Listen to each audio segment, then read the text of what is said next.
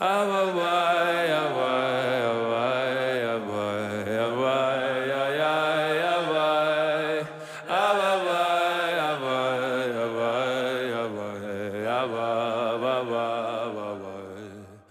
listening to Inward with Rabbi Joey Rosenfeld on the Shefa Podcast Network.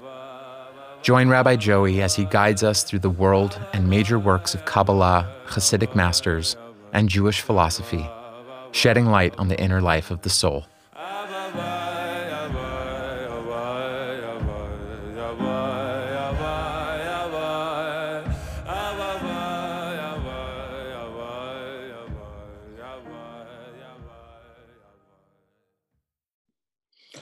Okay, so tonight, Be'ezras Hashem, we're going to be continuing with our fourth shiur in the series of the teachings of Rabbi Nachman of Breslov.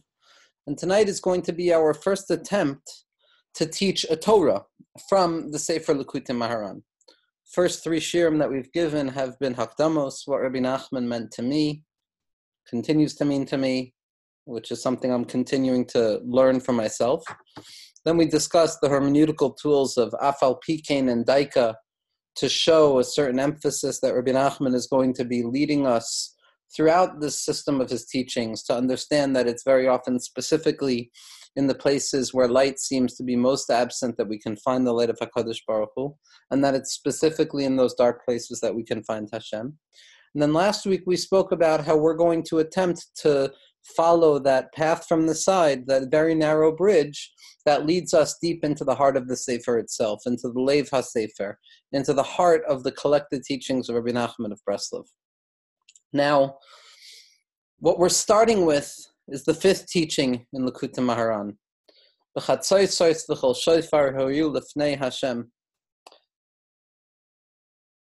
This teaching is not the first teaching in the Sefer, it's the fifth teaching.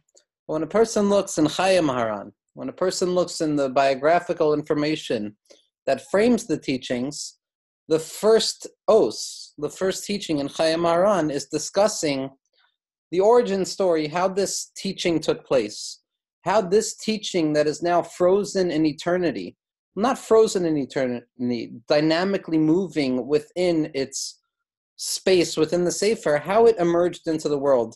Where did it come from? What was taking place in that historical moment when Rabbi Nachman Pasach Piv, when he opened his mouth and he brought this idea into the world?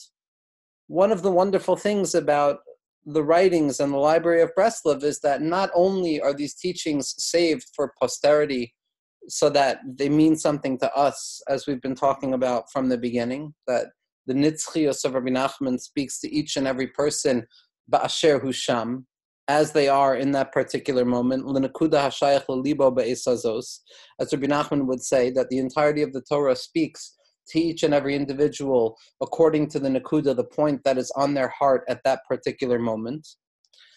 So the question is, how did this come into the world? What was the real life experience of this Torah? And Rabbi Nachman writes in the first teaching in Chayei Maharan that it was the year 1802. In the year 1802, it was the first Rosh Hashanah that Rabbi Nachman held in the town of Breslov, and it was also the first Rosh Hashanah that Rabbi Nosson was present for.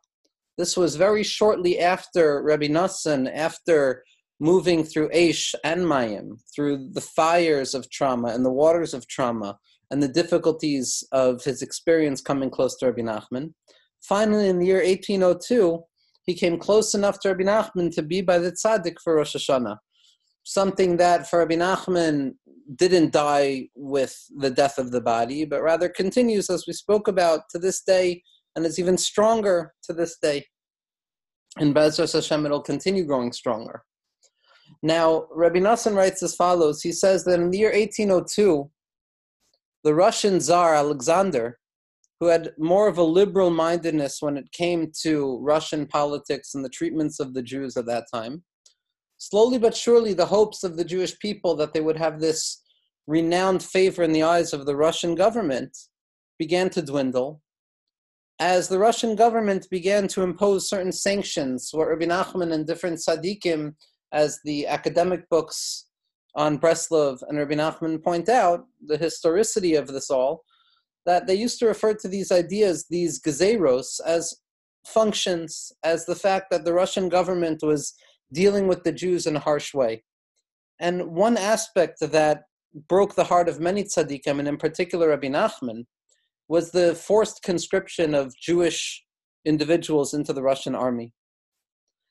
And Rabbi Nachman began to try and tell this story on Rosh Hashanah in 1802, says Rabbi Nassan, in order to destroy this decree, in order to overcome this gezerah, in order to draw down the favor and the chesed and the compassion of HaKadosh Baruch Hu, so that the Jewish people would be redeemed.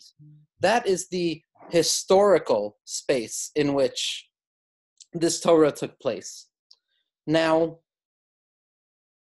that being said, the Parparos L'Chachma describes the fact that Rabbi Nachman in this teaching is very clearly dealing with the ability to fix gezeros, or the fact that a person might be stuck in a gezerah. Meaning to say that in life, a person can look at the world in one of two situations. On the one hand, it could be something referred to as Kodem Gezar Din, before the negative decree has been imprinted in the book on high, or Acher Gezar Din, after the Gezar Din has been decreed. So this entire teaching of Rabbi Nachman is trying to determine how can we live in a world, how can we continue with our spiritual functionality, how can we engage HaKadosh Baruch Hu when there are Gizrei Dinim, when there are decrees, when there are harsh judgments in the world. Now, Rabbi Nachman was talking at that point in 1802 about that very particular historical harsh decree of forced conscription. But what we've spoken about until this point in terms of the Torah of Rabbi Nachman and the Nitzchias of Rabbi Nachman, it still applies for each and every one of us in our current situation as well. That each and every one of us always have to try and determine at what point are we relating to HaKadosh Baruch Hu? Is it before the harsh decree has taken place, or is it after the harsh decree has taken place? Or in words that may speak truer to the heart of the individual, are we speaking to Hashem? Are we trying to engage HaKadosh Baruch Hu? Are we trying to cultivate a relationship with God before it's too late? Or is it already too late? That's the question Rabbi Nachman is asking. The question that animates this entire teaching is, how can we know the space through which HaKadosh Baruch Hu is relating to us? When we look at the world, when we see the harsh decrees that take place in each and every one of our own individual lives, as well as the collective history of the Jewish people, the question ultimately for Rabbi Nachman is, how do we engage you, HaKadosh Baruch Hu, when we know that it's after the Gezar Din? Because even though in Chayei Moharan, in Rabbi Nassan's writing, Rabbi Nassan leaves it as a suffix. Rabbi Nachman decided to teach this teaching on Rosh Hashanah in 1802, and it's not clear whether it was before the Gezar Din, whether that decree that HaKadosh Baruch Hu had decreed, that harshness that was forced upon the world, had already been written and already taken place, or if it was before the Gezar Din, if there was still hope, if there was still time to change HaKadosh Baruch Hu's mind, Kavyachol. And so Rabbi Nassan frames it that Rabbi Nachman came to teach this teaching about being able to know the difference between before it's too late or after it's too late, as Rabbi Nachman's attempt to make sure that we moved HaKadosh Baruch Hu's Ratzon before it was too late. But comes along the Parparos L'Chachma, and he says that I received a tradition that at that time in 1802, when Rabbi Nachman started teaching this teaching about being able to know when it was before the Gezar Din or after the Gezar Din, when it was still time for the Jewish individual to beseech HaKadosh Baruch Hu, or when it was too late, Chas v'Shalom, the Parparos L'Chachma says something remarkable. He says that I've received a tradition from my father and my forefathers that Rabbi Nachman spoke this Torah out even though he knew it was after HaGezar Din.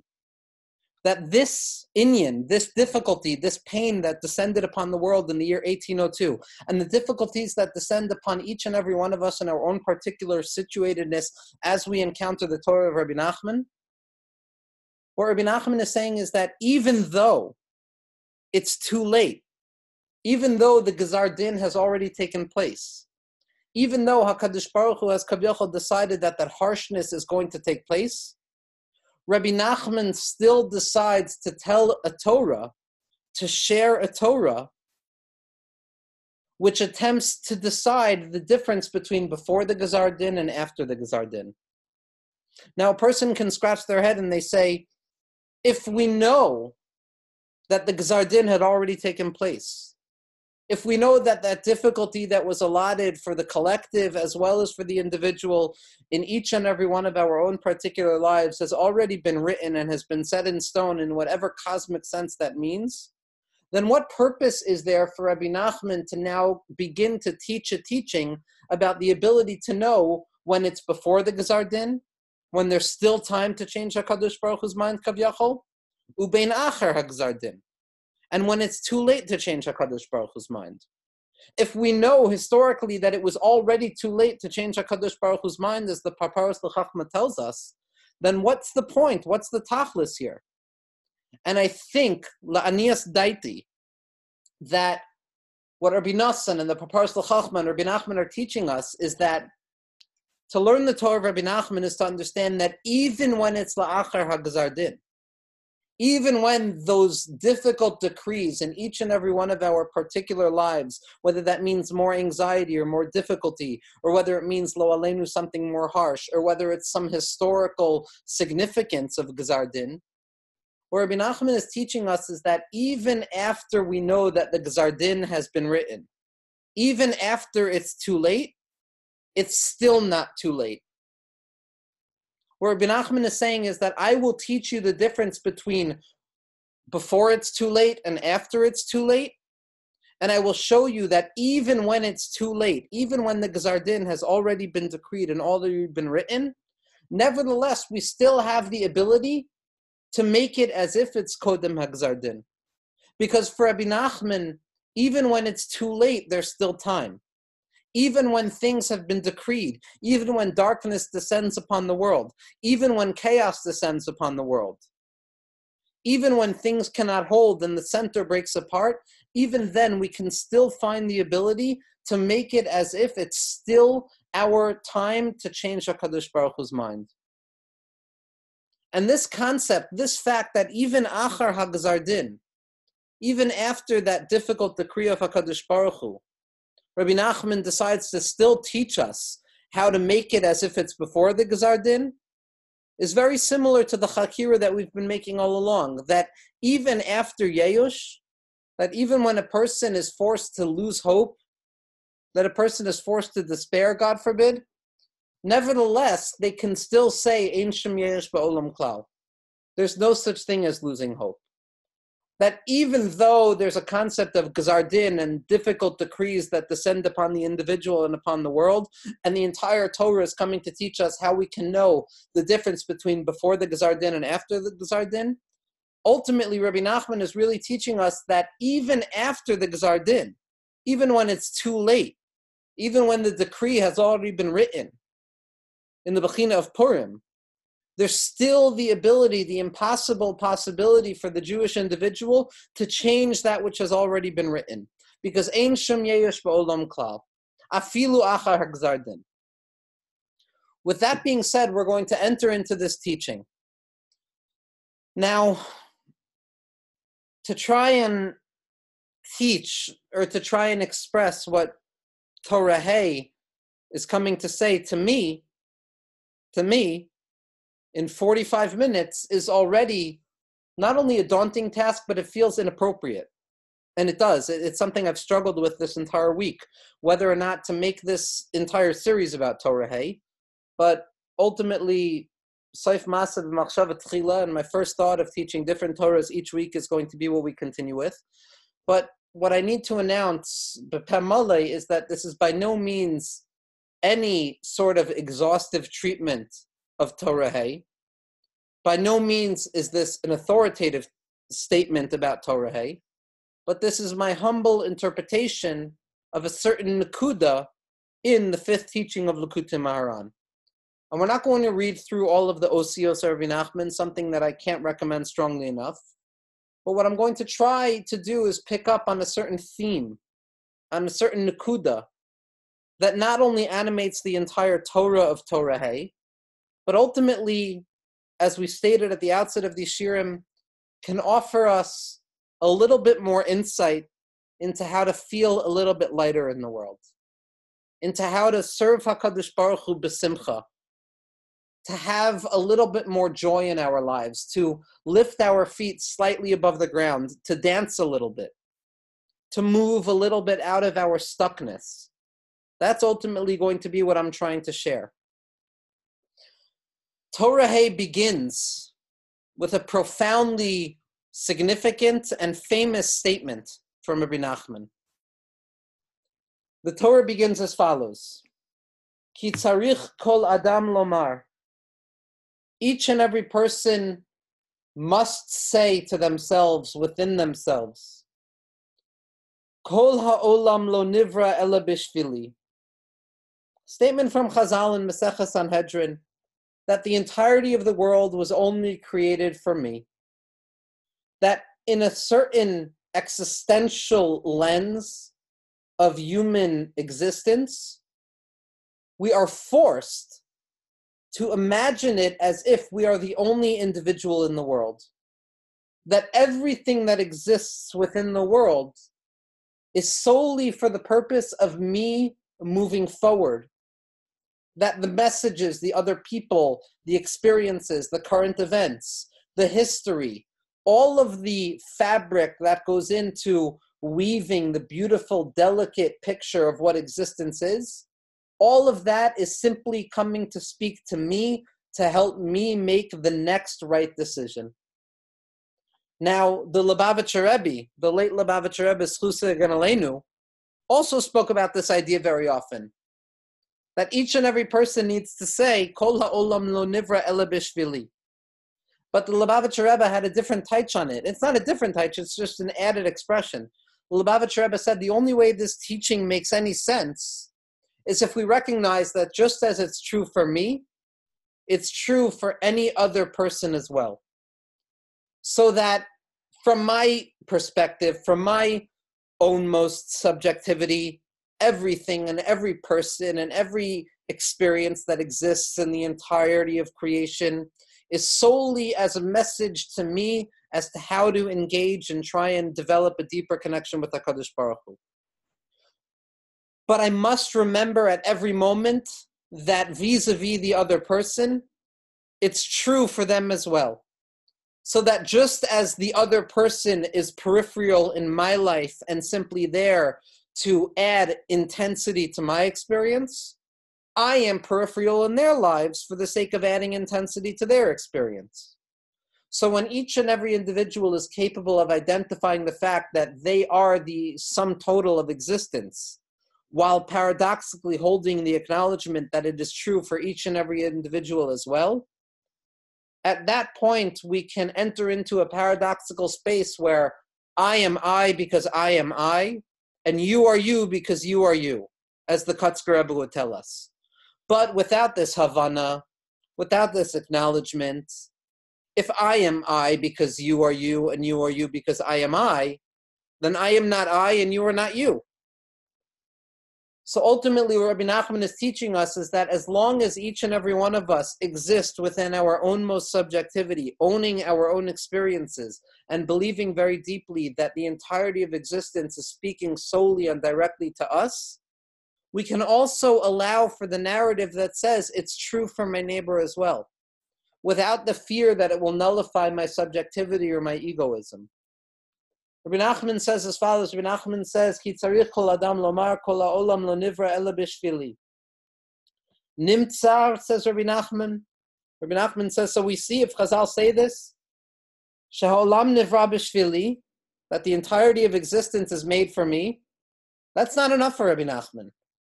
Everything was a call for Rabbi Nachman. It was a demand. One of the animating features of Rabbi Nachman's Torah is the urgency that animates the pages. That Rabbeinu Sha'ag B'Kol Gadol, Rabbi Nachman screamed out at the top of his lungs. Or as Rabbi Nachman announces so often, Da, you have to know this intuitively in the depths of your bones. There's a certain urgency, there's a certain exigency to the Torah of Rabbi Nachman that says, what I'm saying is fundamentally significant to a command. It's calling you to do something. And Kachava, for Rabbi Nachman, it's not enough to think that we're the center of the universe. Being the center of the universe means a certain responsibility. And Rabbi Nachman continues and he says, if I'm the only person in the world, Sarich ani liros la'ayin b'chol eis b'tikun ha'olam l'malot chasaron ha'olam l'tipel v'avuram.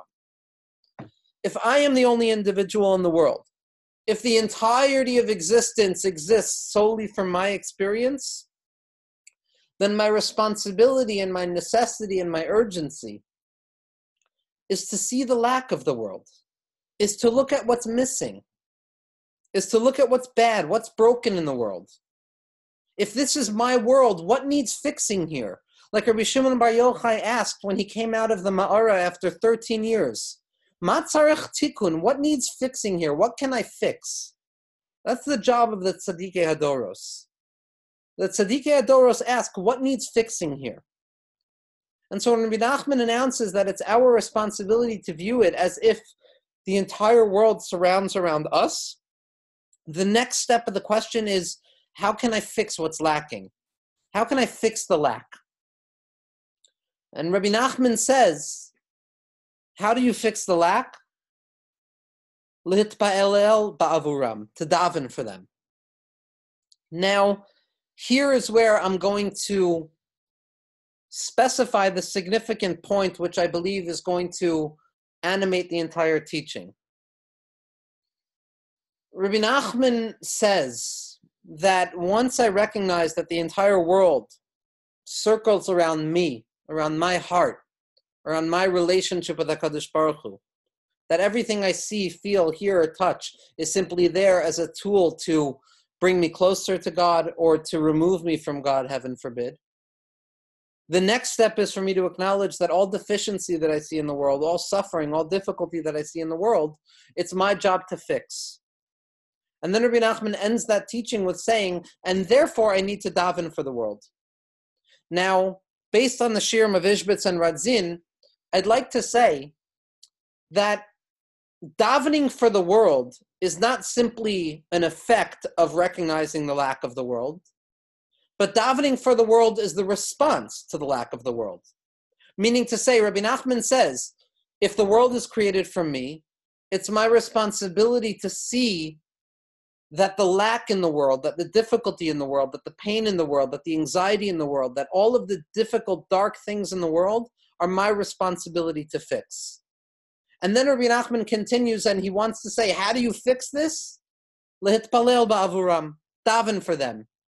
Not that because there's a lack, I must daven for them, but how do I deal with the lack? Daven for them. Like the tzaddikim of Ishbitz and Radzin taught us that hakaras hachisaron, the recognition of lack, is the birthplace of prayer. It's only when I recognize the deficiency of myself and the world around me and the world that surrounds me and saturates me that I can actually begin to utter a single word of truth, that I can begin to utter a single word of prayer. So when Rabbi Nachman says that it's our job to look at the lack of the world and fix it, he then offers us an eitzah, a suggestion of how to fix it, and that's l'hitpalel ba'avuram. To recognize that my tefillah, my ability to reach out to HaKadosh Baruch Hu in my own most lack and all of my deficiency, that's how I connect to HaKadosh Baruch Hu, and that's how I elevate the world. That the recognition of lack is in and of itself the beginning of prayer. Now, this move, this fact that Rabbi Nachman is telling us that within the recognition of lack, within Hakaras HaChisaron, there is already the birthplace of Tefillah, which is the Tikkun HaOlam. That within the awareness of the deficiency of the world, there is already a deep knowledge that I need to fix things, is going to be the step that we need to understand this Torah. Because one of the fundamental concepts that animate the teachings of Rabbi Nachman, especially as elucidated in the writings of Rav Avram ben Rav Nachman, and in Bir Halikutim on this Torah, there are certain simanim that make it very clear that Bli Ayin Hara, what I'm saying at least has precedent in the tzaddikim, that one of the important things to recognize is that when learning Kabbalah or Hasidus B'derech Klal, and especially the writings of Rabbi Nachman, we need to open ourselves up or reanimate ourselves to the concept of relationship, something we discussed at the end of last week. That typically we assume relationships are between two parties, between a mashpia and between a makabel, between expression and between reception, between movement outwards and constriction inwards. That something conveys information and something else receives information. So that any relationship is already dualistic, is already two parties. But in the logic of Chazal, there's a concept called minei ubei. Minei ubei, roughly translated, means within itself. Meaning to say that you might think that a relationship needs two separate parties so that one party can express something and another party can receive something, thereby creating a relationship. What Chazal's wisdom come to say is that no, even within a single entity, even within something singular, the individual themselves, there is already a dualism at the heart. That Achas diber Elokim shtayim zu shamati, that Hashem spoke one word, but I heard two. That human experience is always torn. Human experience is always dualistic. Human experience is always more than one, because we can never truly reach back to the one before the two. And therefore, in order to understand relationships, we don't have to think about other people. We can understand the nature of relationships from within our very own heart. And that the minei ubei type of relationship, that concept of from within itself or in and of itself, teaches us that I can be the mashpia and I can be the makabel as well. Or in other words, that in the difficulty, the redemption lies as well. Or in the harshness, there is also redemption. Meaning we don't need to bring something foreign into the equation in order to fix the foreign thing. We don't need to bring something from elsewhere into our present moment in order to fix it. We can find within ourselves that which we already need. That even within the makkah, even within the pain, even within the difficulty, there already resides the promise of the relief. This discloses a deeper level of yichud. Because if I think that I'm struggling and my relief stands outside of me, and if only I could drag that relief into my heart, then I'll be okay. So then our conception tells us that difficulty and relief are two separate categories. But if I learn to believe and to be ma'amin, that minei ubei avenagre, that from within the difficulty itself I can find relief, as Rabbi Nachman stresses so often, so then what I'm disclosing is a deeper level of unity. Because even within that which appears to be difficult, even within that which appears to be opposite, I can also find the relief itself. This is going to be the animating teaching of Rabbi Nachman's Torah and Torah Hay. Rabbi Nachman starts off with telling us that we have to see to it as if we're the only individual in the world. And our job, therefore, is to recognize the lack of the world. And in the recognition of lack, in our awareness of that lack, we have the ability of already drawing down the beginning of tikkun, of learning how to daven. Rabbi Nachman continues and he says, how do we know? How does a person know if their tefillah is koidem hagzardin or la'achar hagzardin? How does an individual know if when I'm trying to daven to HaKadosh Baruch Hu, it's too late or not late enough yet? Rabbi Nachman goes on and he says, the way to tell this is through the simcha of the mitzvahs that a person performs. Now, by necessity, we're going to be skipping over lines that demand hours of discussion. But what I want to move to next is a distinction that Rabbi Nachman makes. Rabbi Nachman says that you want to understand how to know if it's koidem hagzardin or the achar gzardin. Is it too late or is there still time? And as we said, based on the Hakdama of Rabbi Nassan, that even when it's too late, Rabbi Nachman is teaching us that there's still time. Be'ezras Hashem. So Rabbi Nachman comes on to a chakira. Rabbi Nachman comes on to the question of the simcha in mitzvos. Rabbi Nachman says, if you want to truly understand if it's koidem hagzardin or la'achar gzardin, you have to try and experience the simcha that you engage in with mitzvos. Because there's two types of simcha. A person can perform a mitzvah and they can hope for the redemption that comes in the future. A person can engage in a relationship with HaKadosh Baruch Hu, and they can engage in that relationship solely for the schar that comes la'asid lavo, for the promise of reward. Or a person can serve HaKadosh Baruch Hu not for schar in the future, but with the deep recognition that the schar that I desire, the reward that I desire, the feeling of calmness of spirit, the redemption that I desire, is not some future experience, is not something that stands out in the future of la'asid lavo, but rather it's something that is contained within the experience itself. That there are two ways to serve God. And these don't represent two paradigms of individuals, these represent two parts of our own selves. Each and every one of us has both parts in us.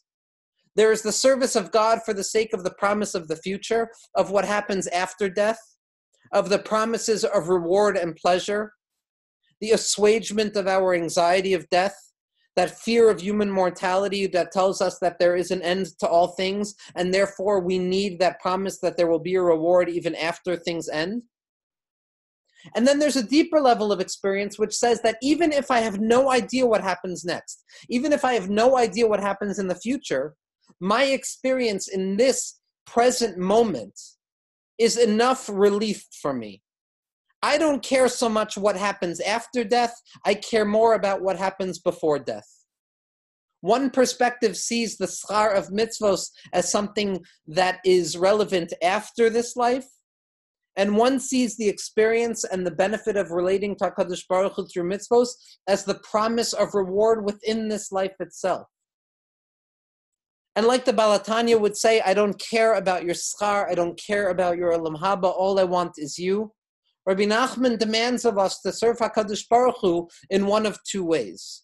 Serve Hashem for the promise of future reward, or serve Hashem on the loftier level where you recognize that the service of God is in and of itself, mineu bei, the reward. That the mitzvah carries the schar within it.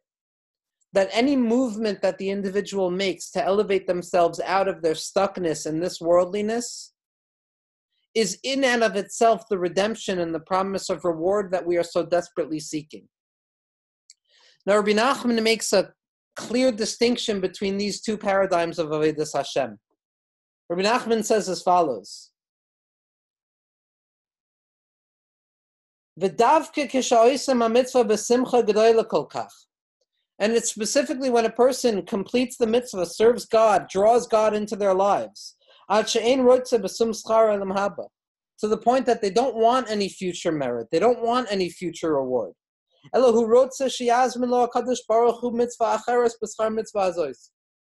rather, what we want is more experience in this world. We want more relationship to HaKadosh Baruch Hu in this world. Like Chazal said, schar mitzvah mitzvah, that the reward for a mitzvah is the mitzvah itself. And here Rabbi Nachman makes an incredibly important move. Because the pleasure comes from the mitzvah itself. Rabbi Nachman is not renunciating the belief in reward, but rather Rabbi Nachman is saying there are people who can find the reward in the moment itself. See your world in your days. Taste the olam haba in this world. And Rabbi Nachman says these are two paradigms, referred to and described in the prophets and in the writings as ko and zeh. That there were certain neviim who prophesied in ko amar Hashem. That is what HaKadosh Baruch Hu is going to say. Ko implying a certain distance, a certain removal, a certain gap between where I am and what the promise of what will be is. And then there was the nevuah of Moshe Rabbeinu, which is the bechina of zeh. This. Zeh keli va'anvehu. This is my God, and I will celebrate him. I will praise him. Rabbi Nachman says that the distinction between serving God based on the promise of some future reward that stands at some distant hope versus serving God in the present moment where we find relief in and of the service of God itself is the distance between the two types of prophecy of ko and zeh, this and that. Ko implies a vision through an aspaklaria she'ena me'ira, a clouded speculum, a vision that can't truly behold the presence of HaKadosh Baruch Hu yet, but is rather only satisfied with the promise of some future relief. I engage in divine worship, I engage in drawing HaKadosh Baruch Hu into my life, primarily because it's an insurance policy, because it promises me protection and reward in the future. But then there's the individual who lives with urgency. There's the individual who says, I can't wait that long. I can't be satisfied with an aspaklaria she'ena me'ira. I'm dissatisfied with a clouded speculum. I need a clear vision of HaKadosh Baruch Hu. I need to feel HaKadosh Baruch Hu in my life at this very moment. That individual exists on the level of zeh. A person who finds themselves in any situation can look at them in one of two ways. We can say that this situation is going to benefit me because it will lead to this thing and that thing, and ultimately it will bring about a relief or a promise that I hope for that I don't see right now. Or a person can cultivate the sense of zeh, this is what it is right now. Wherever I am, here I am right now. Whatever I am experiencing contains within itself all that I need. That promise of minei bay within itself. That the typical conception of mitzvah and schar is that schar mitzvah b'hai al maleka, that I engage in the mitzvah, but the schar will only be tasted in the future. Through the secret of minei bay, that realization that the action itself contains within it the purpose of the action, or tam ha'etz ketam ha'pri, that the taste of the fruit is contained within the tree itself, that is the level of zeh. That is the level that sees that even within my action, I can already taste the promise of relief. Even as I live in this world, I can still feel the promise of HaKadosh Baruch Hu la'asad level. And Rabbi Nachman says it's only a person who lives on the level of zeh. It's only an individual who can live with the reality of zeh, of this, of the moment that I'm in being the most significant moment. Only that person can understand ben kodem hagzar din la'achar gzar din. And like we said before, I want to make this clear, that what Rabbi Nachman is trying to teach us with the question of is it too late or is there still time, is that even when it's too late, there's still time. Even when HaKadosh Baruch Hu Kavyachol has been goyzer a din, when difficulty descends into the world, there's still time to nullify that difficulty, to make it as if that difficulty was never there. To reveal that even in the heart of Yeyush, even in the heart of hopelessness, there abides an irreducible hope that exists even when all hope dies. So when Rabbi Nachman tells us that it's only a person who can live on the level of zeh, it's only the individual who has the capacity of saying, Hashem, I don't want your schar la'asad level. All I want is you in the present moment. I am okay where I am. I don't need any ingredients outside of myself, but my mind itself is enough to find relief in this moment. Only that individual can taste the difference between kodem hagzar din la'achar gzar din. And la'aniyas daiti, what I would like to say is that only a person who can find mindful presence in the moment itself without the need of recourse to some future promise can recognize that no matter where I am, there's always hope.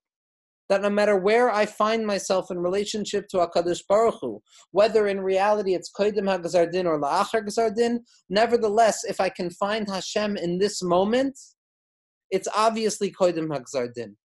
That Yesh Inyan Sheyitapech HaKol, that there's a concept that flips everything.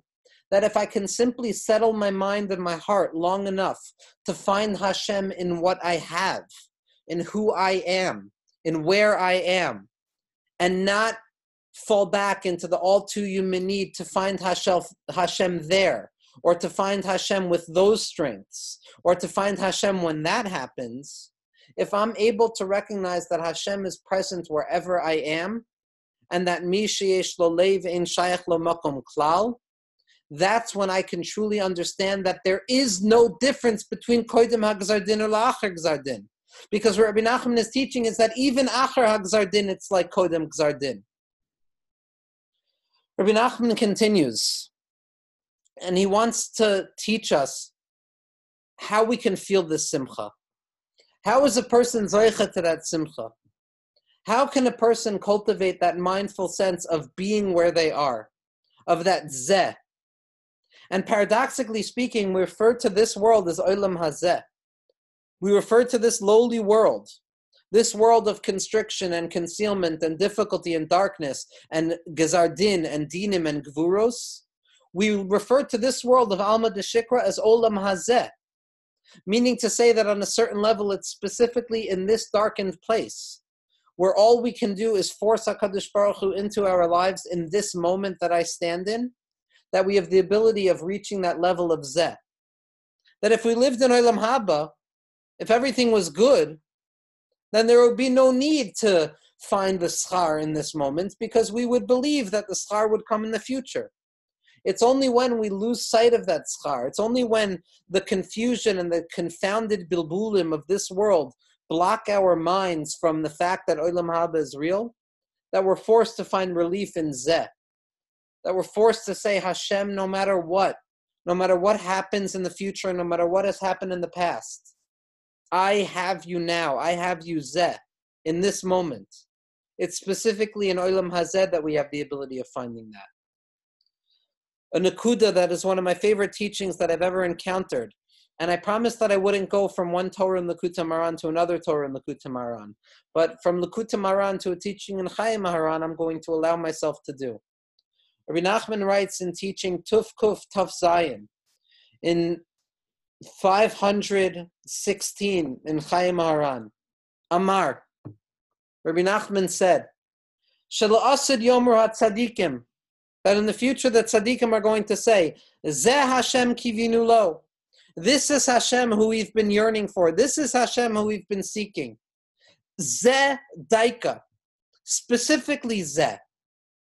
So when the tzaddikim in the future, when they experience the schar of Olam Haba, when they serve HaKadosh Baruch Hu through the level of ko, that sees the schar of mitzvos as something future-oriented, that sees the relief of divine worship as something that stands in the future and not as something that animates each and every moment of our lives, we'll recognize that it's Zeh Daika, specifically Zeh. The Amar B'Lashon Ashkenaz, and Rabbi Nachman announced in Yiddish, Shayomru Kol Echad, that each and every person is going to say, Taka, Zu dem Gott haben mir gehabt. This God, this godliness, this revelation of HaKadosh Baruch Hu that I'm experiencing in the future is exactly what I experienced then. It's exactly what I experienced before the future. It's exactly what I lived in Golus itself. Shagam be'olam hazeh zachu lahasig oso kol kach kamo shehimro moso ata. That tzaddikim will be able to say that just as I'm experiencing HaKadosh Baruch Hu now in the future, is how I experienced him in the past in Olam Hazeh. V'tamid hayu mekavim liros oso kach. And this is what I've always been hoping for. V'achshav zachu lezeh. And now I'm realizing that what I've always hoped for is exactly what I'm experiencing now. Meaning to say that what we experience in the moment, in that nekuda of zeh, of finding the schar in the mitzvah itself, mineyu bei, is already what we're hoping for in the future. But Rabbi Nachman wants us to understand how to access the simcha. And here Rabbi Nachman enters into an entire discussion about what it means to daven, about what it means to speak. And I believe that Rabbi Nachman is not talking about speaking to other people or speaking to the world, but he's talking about the relationship that takes place between the individual and themselves. He's describing the process of speech prior to the expression of words, the movement of speech, the birth of the spoken word, within the heart of the individual. Rabbi Nachman says that if you want to be zoicha to simcha, it's only through re'emim. Rather, I should step back. You want to be zoicha to simcha, it's only through yashras halev. It's only through a straightness and a directness of the heart that is capable of discerning in each and every moment what is present to itself. But unfortunately, we're stuck within akmimius heart, in the imbalance of the heart, in the different directions that our anxiety and our difficulties drag us in. And the question is, how are you zoicha to the yashras halev, to that straightness of the heart, that directness that feels that in this moment, at this rega, I am experiencing HaKadosh Baruch Hu? How do you get rid of the brokenness of the heart? How do you get rid of the crookedness of the heart? It's only through thunder. And this is where Rabbi Nachman begins to describe what I believe is essential to our work.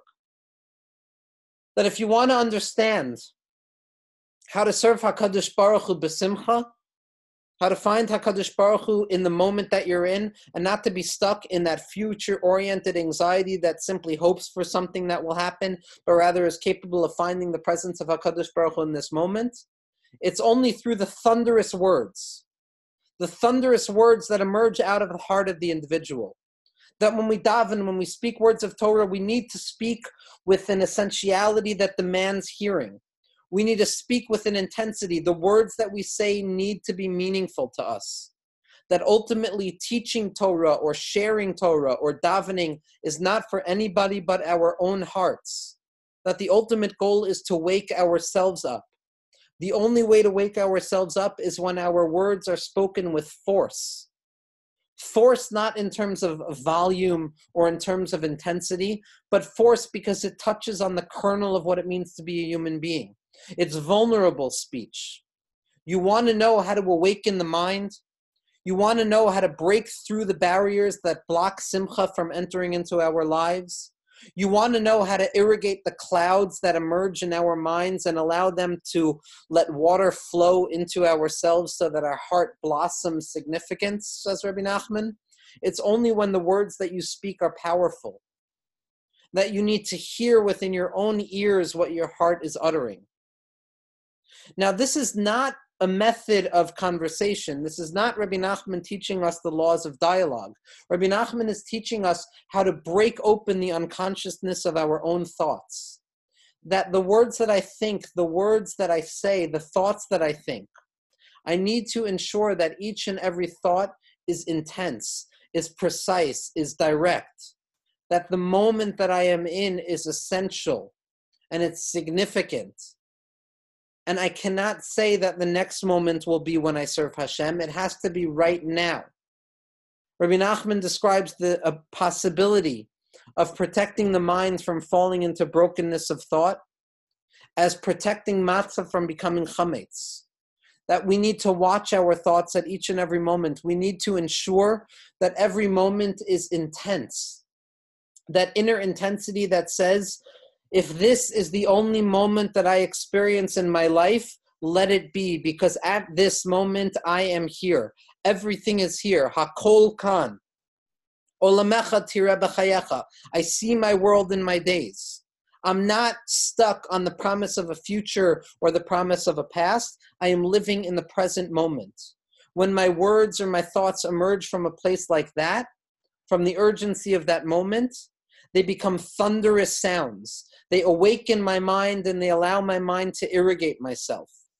Rabbi Nachman is talking about a Mineu Bey type of conversation, how the heart can awaken the mind, how my feelings and my hargashos, my emotions, when they're taken seriously, when I'm able to see my life through the lens of Zeh, when I'm able to look at my life and say, all I have is this moment right now, I don't need to dream about a future relief and I don't have to deal with the past. All I have is the presence of HaKadosh Baruch Hu and the presence of myself in this present moment. Be'ez hazos, at this moment, at that point, it's when the thunderous clouds of our thoughts and our words break open the closedness of our minds and allow thoughts to roll freely.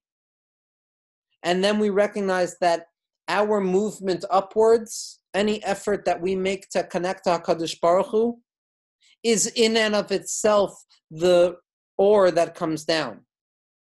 That it's not that we serve Hashem through our thoughts and through our emotions, and then eventually HaKadosh Baruch Hu will send down light into our lives, but rather the emergence out of ourselves, the awakening out of our own subconscious and unconscious slumber is in and of itself the spiritual leaf that we're seeking. That the feeling of Zeh, the ability to say, this moment is all that there is.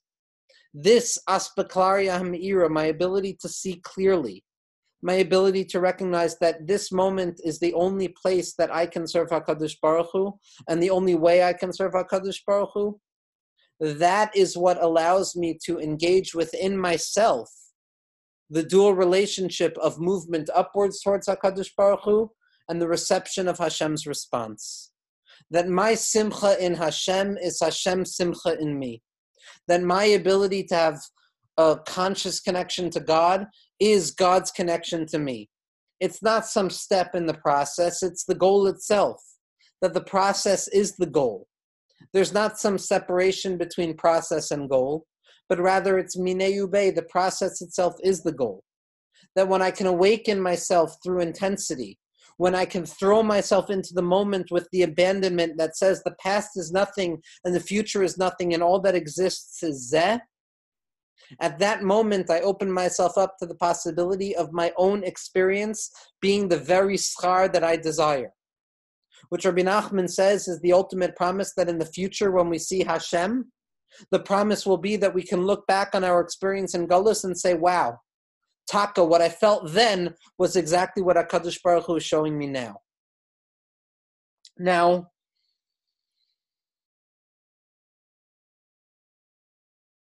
Rabbi Nachman also associates this distinction between ko and zeh, the service of God in the moment versus the service of God in the moment for the sake of a future, as the 6 days of the week versus Shabbos.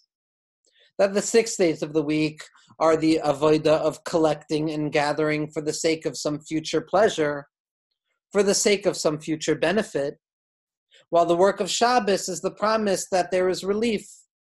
Shabbos that a person has to see, ki'ilu kol melachtecha asuya, o me'ein olam haba, the ability to feel as if the future is present.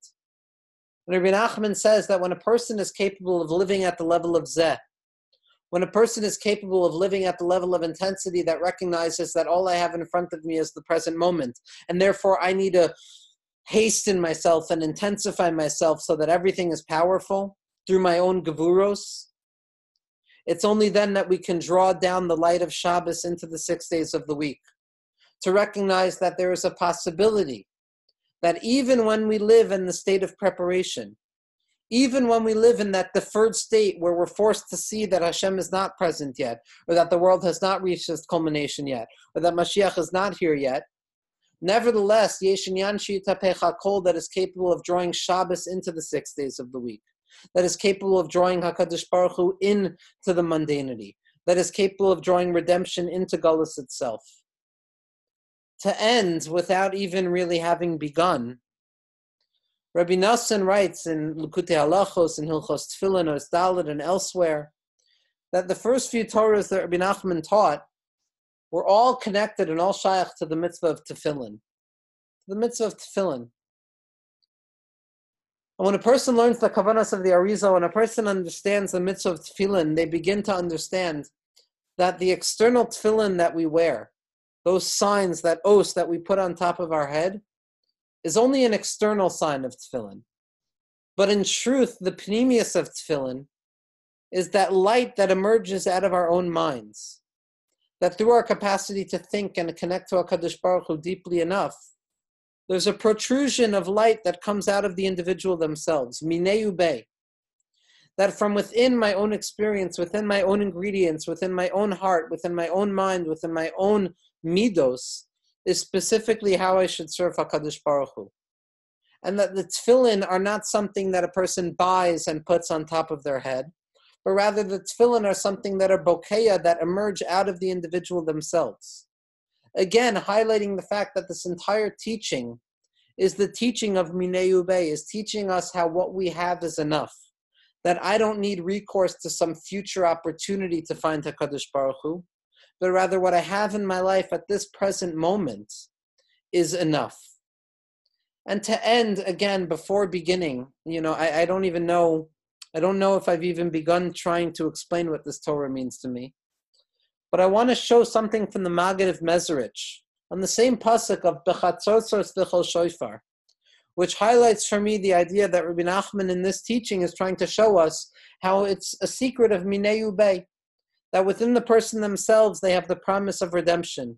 Within Golus itself there already abides the presence of redemption. Within Chol there's already Shabbos. That Nekuda of Zeh, that feeling of Zeh, of this is it, not something else, but this.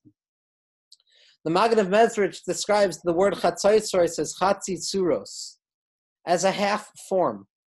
Because as we know, Avram, Moshe, Moshe, that each and every person has two forms. That there's the form below and there's the form above. There's the work that we do below and there's the work that happens above. There's the Isarusa Dilatata and there's the Asarusa Dilaela. There's the inspiration from below and the inspiration from above. There's the Mayim Nukfin, the feminine waters of arousal that ascend from below, and there's the Mayim Duchrin, the masculine waters of expression that descend from on high to below. But what the Magen of Mezrich says is that the word Chatzosros teaches us that these Chatzisuros, these two forms, are truly part and parcel of the same exact experience. That all I need to do is my work below, and then Memela, Minei Ubei, the work from above comes down. And ultimately, this teaching of Rabbi Nachman b'Chatzotzros, Torah Hey, should teach us, should give us insight, should give us the life to be able to see that in each and every moment that we find ourselves, in each and every moment we can say, Zeh Hashem Keli v'Anvehu. This is exactly what I need. All I need is right here. Wherever I am, here I am. Or that I can be here now, in this present moment. And Be'ezras Hashem, next week we're going to continue with the teaching of Rabbi Nachman on Targum, on the secret of translation, which is also going to be in the same theme, in the same vein. And Be'ezras Hashem will continue growing with the teachings of Rabbi Nachman to teach us how to find relief in a world that seems to be devoid of relief.